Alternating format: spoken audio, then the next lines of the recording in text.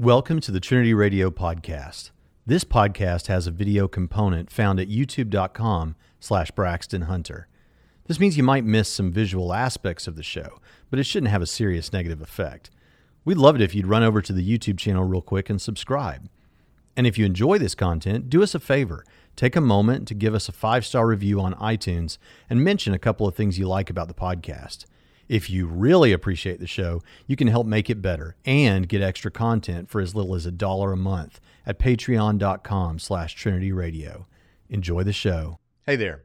God loves the LGBT community, but that's a different question from whether or not the lifestyles associated with that community are biblically permissible. Here's a woman who claims that she's got a queer reading of the Bible. The fact that this is a queer read, a queer positive read, the Holy Bible. Let's see if she's right. Now here's a fast fact, a biblical fact, that you can drop at the next cocktail party to make yourself sound like a brilliant theologian. Do not take her advice. As you'll see in just a moment, if you share this fact, and I'm using air quotes here, at a cocktail party, anyone at that cocktail party who has ever heard of Sunday school is going to instantly know that you're not a brilliant theologian if you share this quote-unquote fact. You'll sound like someone pretending to be a brilliant theologian, which is probably why you're so interested in coming off as a brilliant theologian anyway. This is a painting done by Rembrandt of the very first Christian convert. It's called The Baptism of the Ethiopian Eunuch. Dead giveaway number one that this is not an interesting fact that you should share at a cocktail party to come off as a high-minded theologian is that the Ethiopian eunuch was decidedly not the first Christian convert. Now, it is possible that he was the first Gentile convert. It's possible that the author of the book of Acts, Luke, was trying to put most of the emphasis on Cornelius for whatever reason, because Peter goes to Cornelius and Philip goes to the Ethiopian eunuch. But he was certainly not the first Christian convert. And first of all, isn't it interesting that the very first Christian convert was a person of color? But what was a eunuch? Well, some eunuchs were men that were forcibly castrated, but the vast majority of eunuchs were those who either chose to be castrated or their bodies weren't touched at all. They just had absolutely no interest in heterosexual sex. Therefore, they were safe around the king's harems. It's definitely true that there were some people who were referred to as eunuchs who were not literal eunuchs, meaning that they had been physically castrated. Why would you ever physically castrate a man? Well, one good reason is actually given in the talk. She says it could be that this individual is going to be around the king's harem. He's going to be around royalty, that we need to take care of these family lines and make sure that no one is impregnated, that no adultery happens, that no rapes occur, nothing like that. So we just castrate this individual.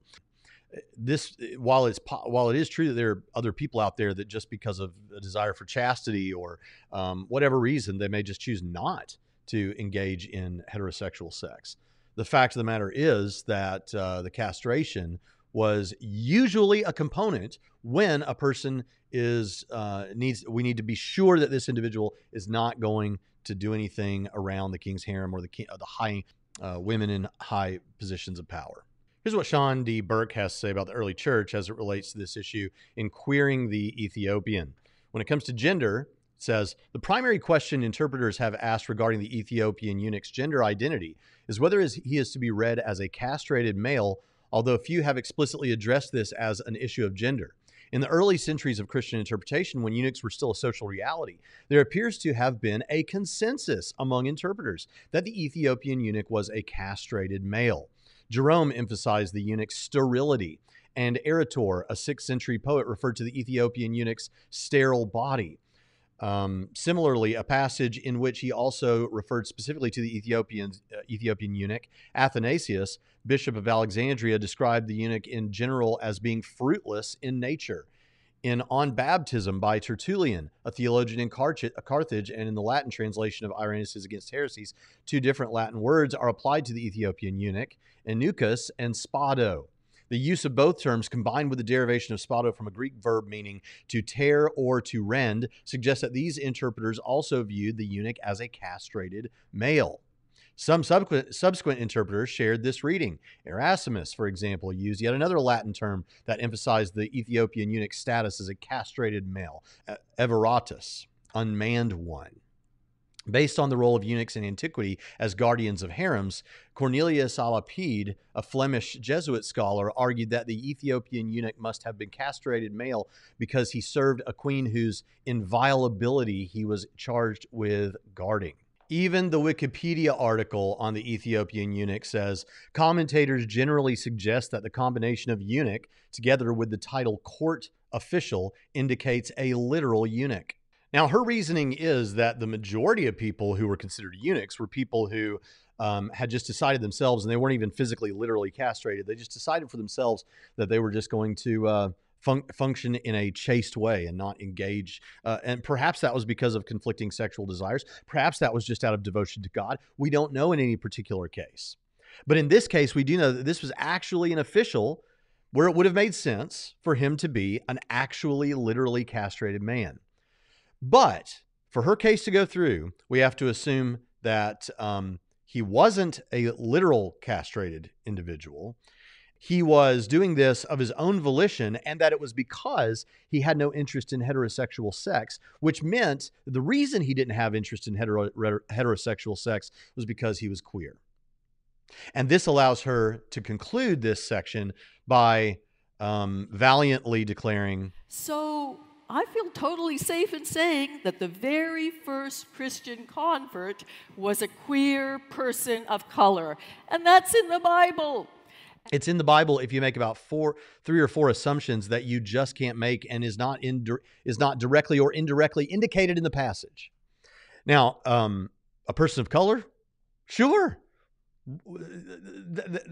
And this is an interesting thing that needs to be mentioned, is the constant desire to package LGBT issues and civil rights issues that have to do with race as though they're exactly the same thing. And they are simply not exactly the same thing.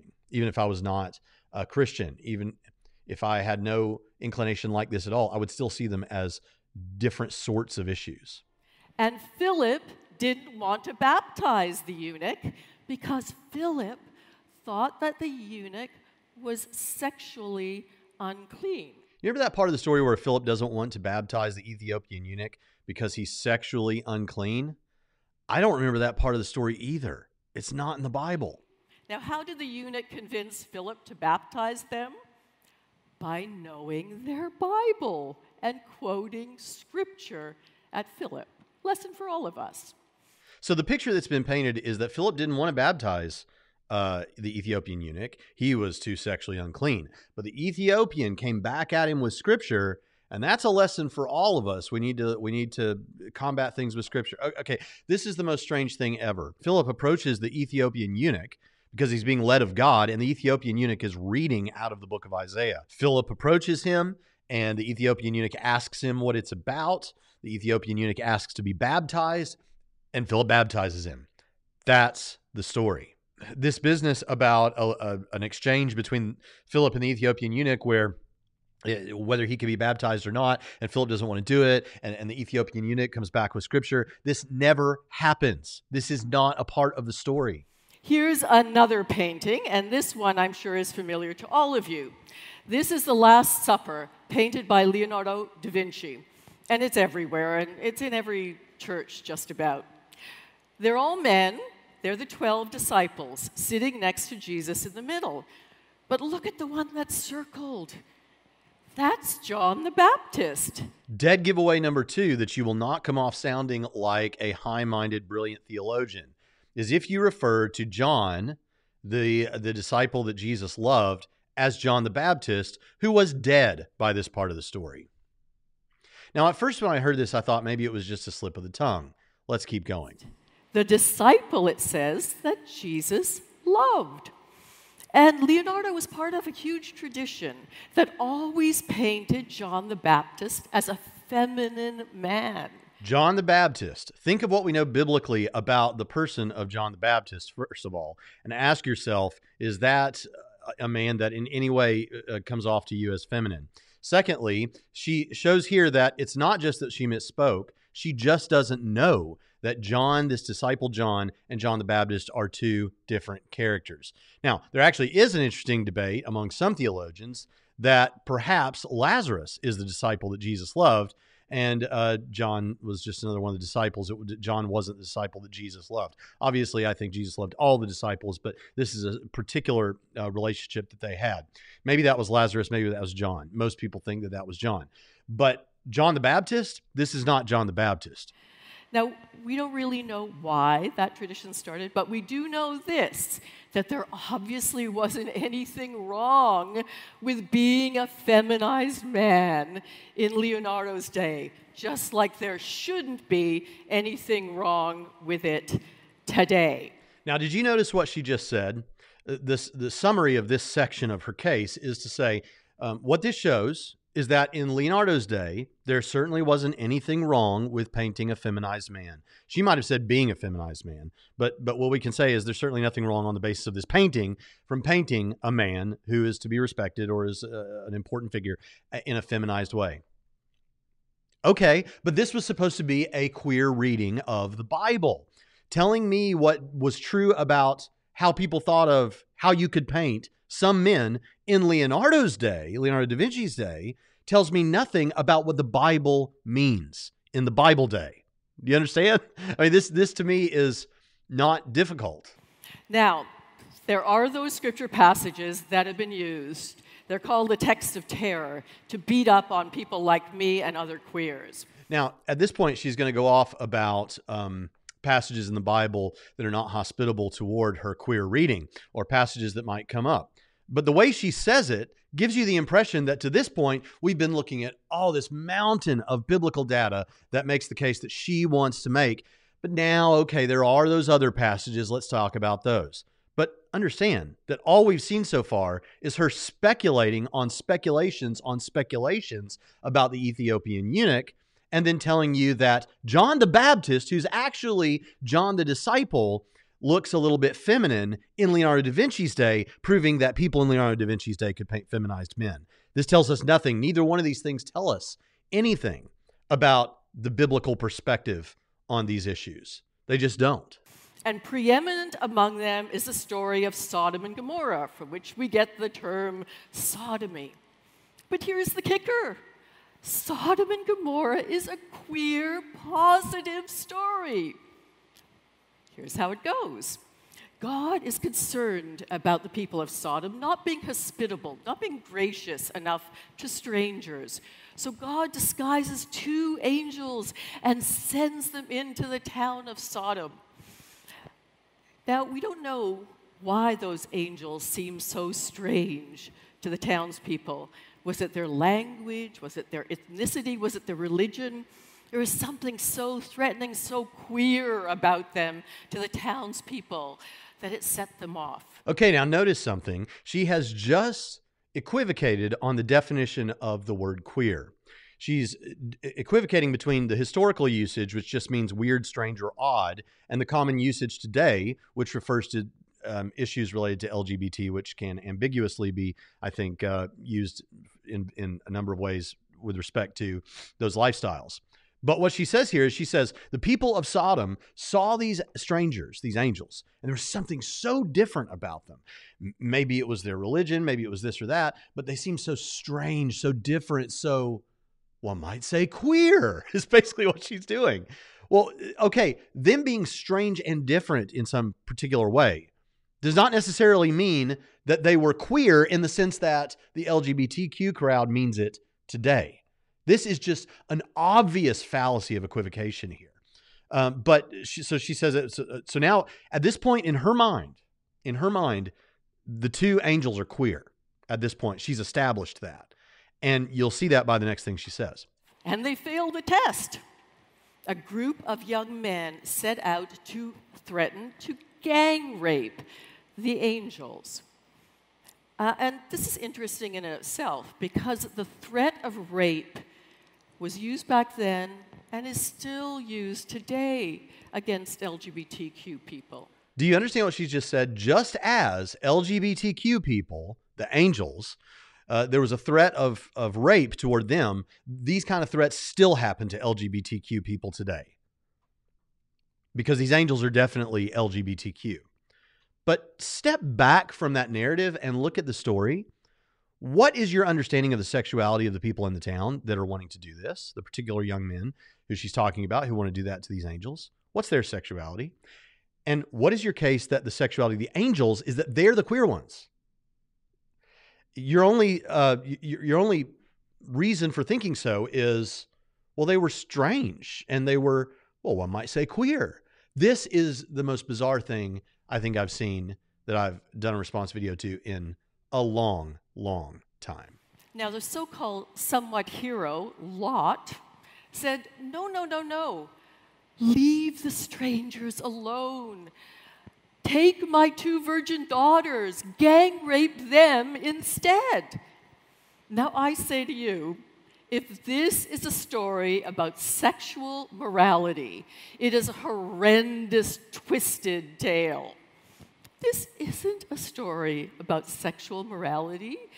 This is a story about what we do when we are confronted with somebody who's strange or different or challenges our sense of self. And the moral is this, that if you meet someone like that, you should greet them as if they were an angel sent by the divine. It's a queer, positive story. The point of this story is not that anybody should be raped by anybody. This is, again, to make the mistake that actually many of the new atheists I actually interact with a lot more typically make, which is if something is said in the Bible, and by the way, this is not everybody, but enough, that if something is said in the Bible, well then, or if something is described as happening in the Bible, well then that's what God wants to happen in the Bible. But we have the words of Satan in the Bible. I mean, not everything that happens in the Bible is what God wants to happen. So, there are multiple things going wrong even in this one case. It is certainly true that we should always be conscious of the fact that we're treating people well and that we're treating people as God would want us to treat them, and we could be entertaining angels, and all that is true. But to say about this whole story, because of the strange acrobatics that have been done here, to say that this is a story that promotes the ideology or whatever it is that LGBTQ advocates are talking about, I don't know. I think it's just the most bizarre thing I have ever seen.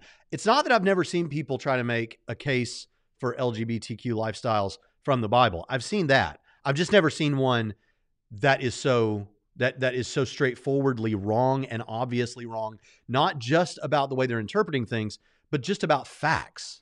Now, the only other time sex with men and men, between man and man, is mentioned in Hebrew scriptures is Leviticus.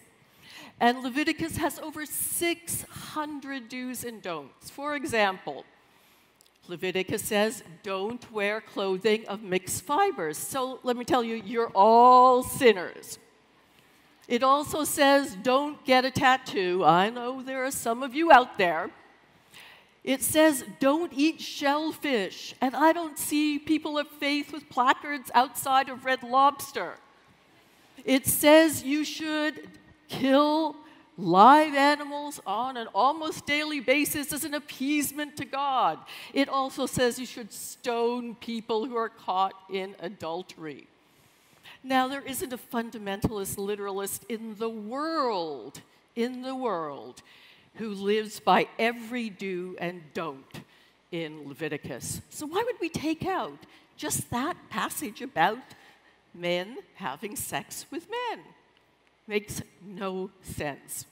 Now, I almost want to give this high-minded theologian the benefit of the doubt that if she didn't know who John the Baptist is, maybe she wouldn't know that those things about homosexuality are reaffirmed in the New Testament by the Apostle Paul, except for the fact that I know she's about to go through some of what Paul says. But really, all this stuff about the Old Testament, if you're out there as a listener and you don't know, well, Israel was under a particular covenant with God, and it involved them, engaging in animal sacrifices and keeping the law code of Moses, all those kinds of things. We are under the new covenant. That is why the New Testament of the Bible is called the New Testament. We're in a new covenant, and the keeping of those laws are not a part of the keeping of this covenant because Jesus satisfied the law. Jesus was the perfect sacrifice that fulfilled all of the law. We're under a new covenant in Christ, and we follow his law, sometimes called the royal law or the law of Christ. But the fact is, this is something that's affirmed in the New Testament as well by Paul in more than one place. So she knows that this is true, which means this entire piece she's bringing up right here is completely irrelevant, except for me to use to explain to you why Old Testament laws about things are still helpful and important and relevant for Christians today. And one of the reasons is it gives us a principle about how God views these things. Yeah, we don't stone people for adultery, but it shows you how seriously God takes adultery. We don't stone people for particular other sins. That what it does is shows us how serious those things are.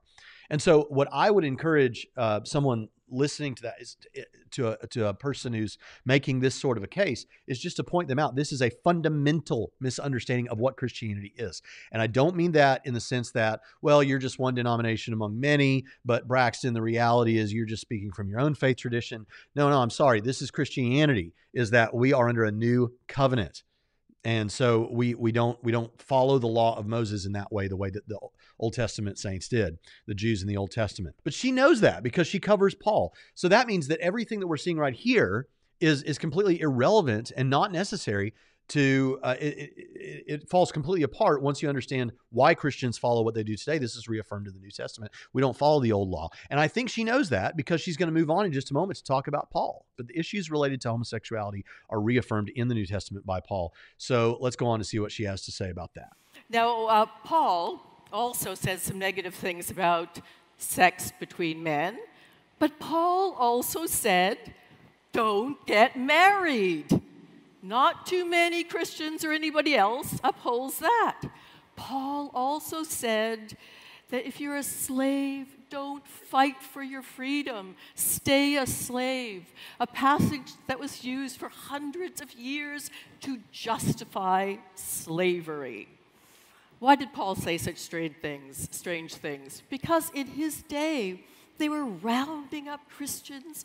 They were killing them. They were torturing them. Paul wrote from prison. So he was saying essentially to Christians, you're going to die soon. You're going to meet your maker. So don't change what you're doing at this point. Keep on doing what you're doing. Focus on the divine. Now, real quick, before I forget it, this issue about a slave, Paul says in 1 Corinthians 7 that if you can, he says, are you a slave? Well, don't let it trouble you. But he says, if you can get your freedom, then get it. But the notion that the reason she brings that up is she's trying to present this picture that has truth in it, that Paul either thought the Christians were going to be killed soon or that Christ was going to return. And so as a result, he said, just kind of keep doing what you're doing right now. Like, don't change your status in some major way. That's the point she wants to make. And she expands that to don't get married and don't, and it's not really with same-sex relationships. It's not really that Paul has any kind of problem with homosexuality. Instead, what it really is that he just wants everyone to stay like they are. That's why they're not supposed to get married either. It's not that they're not supposed to be queer. It's just that they're not supposed to change their status in any major way. Let's just stick with what we got because it's all going to be over soon. Let's just push through. Well, here's the thing. Paul may have had that in mind when he comes to 1 Corinthians 7 and talks about being married and if you can not to be married, but if you're going to burn the flesh, well, go on and marry. And he could have been talking about that with slaves and had that in mind, although he does say that if you can be free, be free. So there may be something about that, but he doesn't command people not to get married. He doesn't command people not to get married. He doesn't command people to stay as slaves if they can get free. In fact, he says, go ahead and get free if you can. So the notion here isn't that all of a sudden, okay, well, then that means it's okay for me to be engaged in homosexual activity, because Paul wouldn't have had a problem with it. All they were trying to do is just keep people in these spots where they were. First of all, read Romans chapter 1, read 1 Corinthians chapter 6, verses 9 through 11, and ask yourself if it looks like that's all Paul's saying, or if Paul is trying to communicate that same-sex activity is sinful in the eyes of God. It seems very clear that's what he's trying to communicate. Secondly, in order for her point to get off the ground, she would still be engaging. She would have to say something like that we were commanded not to get married, but we do it anyway because we knew that Paul was wrong and all this. That's not how it happens. You're not commanded to marry. You don't have to marry. So this whole thing is so bizarre as a way of trying to sidestep around Paul. But it gets even better because listen to what she says next. Paul also said and wrote some of the most beautiful, binary, smashing, queer, positive words ever written. He said, "In Christ there is no male nor female, slave nor free, Jew nor Greek. You are all one in Christ Jesus." It's not much of a leap to say queer nor straight, is it? Okay, now I know that the most obvious thing that we want to say about this is, yeah, she says, Paul wrote some of the most beautiful queer prose that we've ever seen. If you add those at the end of the sentence, like she just did, we can imagine him saying queer or straight, right? Secondly, we need to point out here that when she quoted the passage, and she didn't read it, she quoted it wrong. She said, slave nor free, that's true. Jew nor Greek, that's true. But it says male and female, not male nor female. And that has important implications if you go a couple layers deeper in this discussion. But the fact is, she has to add to the verse in order to get Paul to say what she wants him to say. I mean, she literally adds to the verse. Now, at this point in the story, she goes on to talk about some personal interactions she's had, and as serving as a minister and getting people married who were lesbian, or all these kind of things. And she talks a little bit about how one story of one, I think, trans person that made a stained glass window for their church, and she had reflected, we're probably the only church in the world that has a stained glass window like this of a trans person. And then she stops herself and says this. Now, somebody put their hand up and yelled from the back row saying, "What about Joan of Arc? What about Joan of Arc? At least a cross-dresser, if not a trans person." So you see, my friends, queers have been there from the get-go. So at the end of the talk, one more point we just got to throw in there. What about Joan of Arc? At least a cross-dresser, also probably trans. Okay, another assumption. So what was the case that she made here for us? The Ethiopian eunuch might not have been a literal eunuch, and if he wasn't a literal eunuch, he might have just abstained from sex and wasn't heterosexual. And if all that is true, the first Christian convert ever, except that he wasn't, was queer. We also learned that in Leonardo da Vinci's day, it was popular to paint John the Baptist in a feminine way, despite that she really meant a different John and not John the Baptist. And despite that was what was popular to do in paintings in Da Vinci's day, has absolutely nothing to do with what the Bible says. Paul wasn't really against same-sex activity. In fact, he wrote beautiful queer literature. If you add the phrase, and we can imagine he might have said queer nor straight at the end of it. Folks, when this is being promoted to unsuspecting lay audience members as the academically rigorous position, it truly and obviously demonstrates a complete lack of care for the Bible or Christianity in general. Rather, it's a demand to see one's own preferences coming out of the Bible despite what the Bible actually says. Listen, if you don't want to believe the biblical message, you don't have to believe the biblical message, but at least don't butcher it like we've seen here.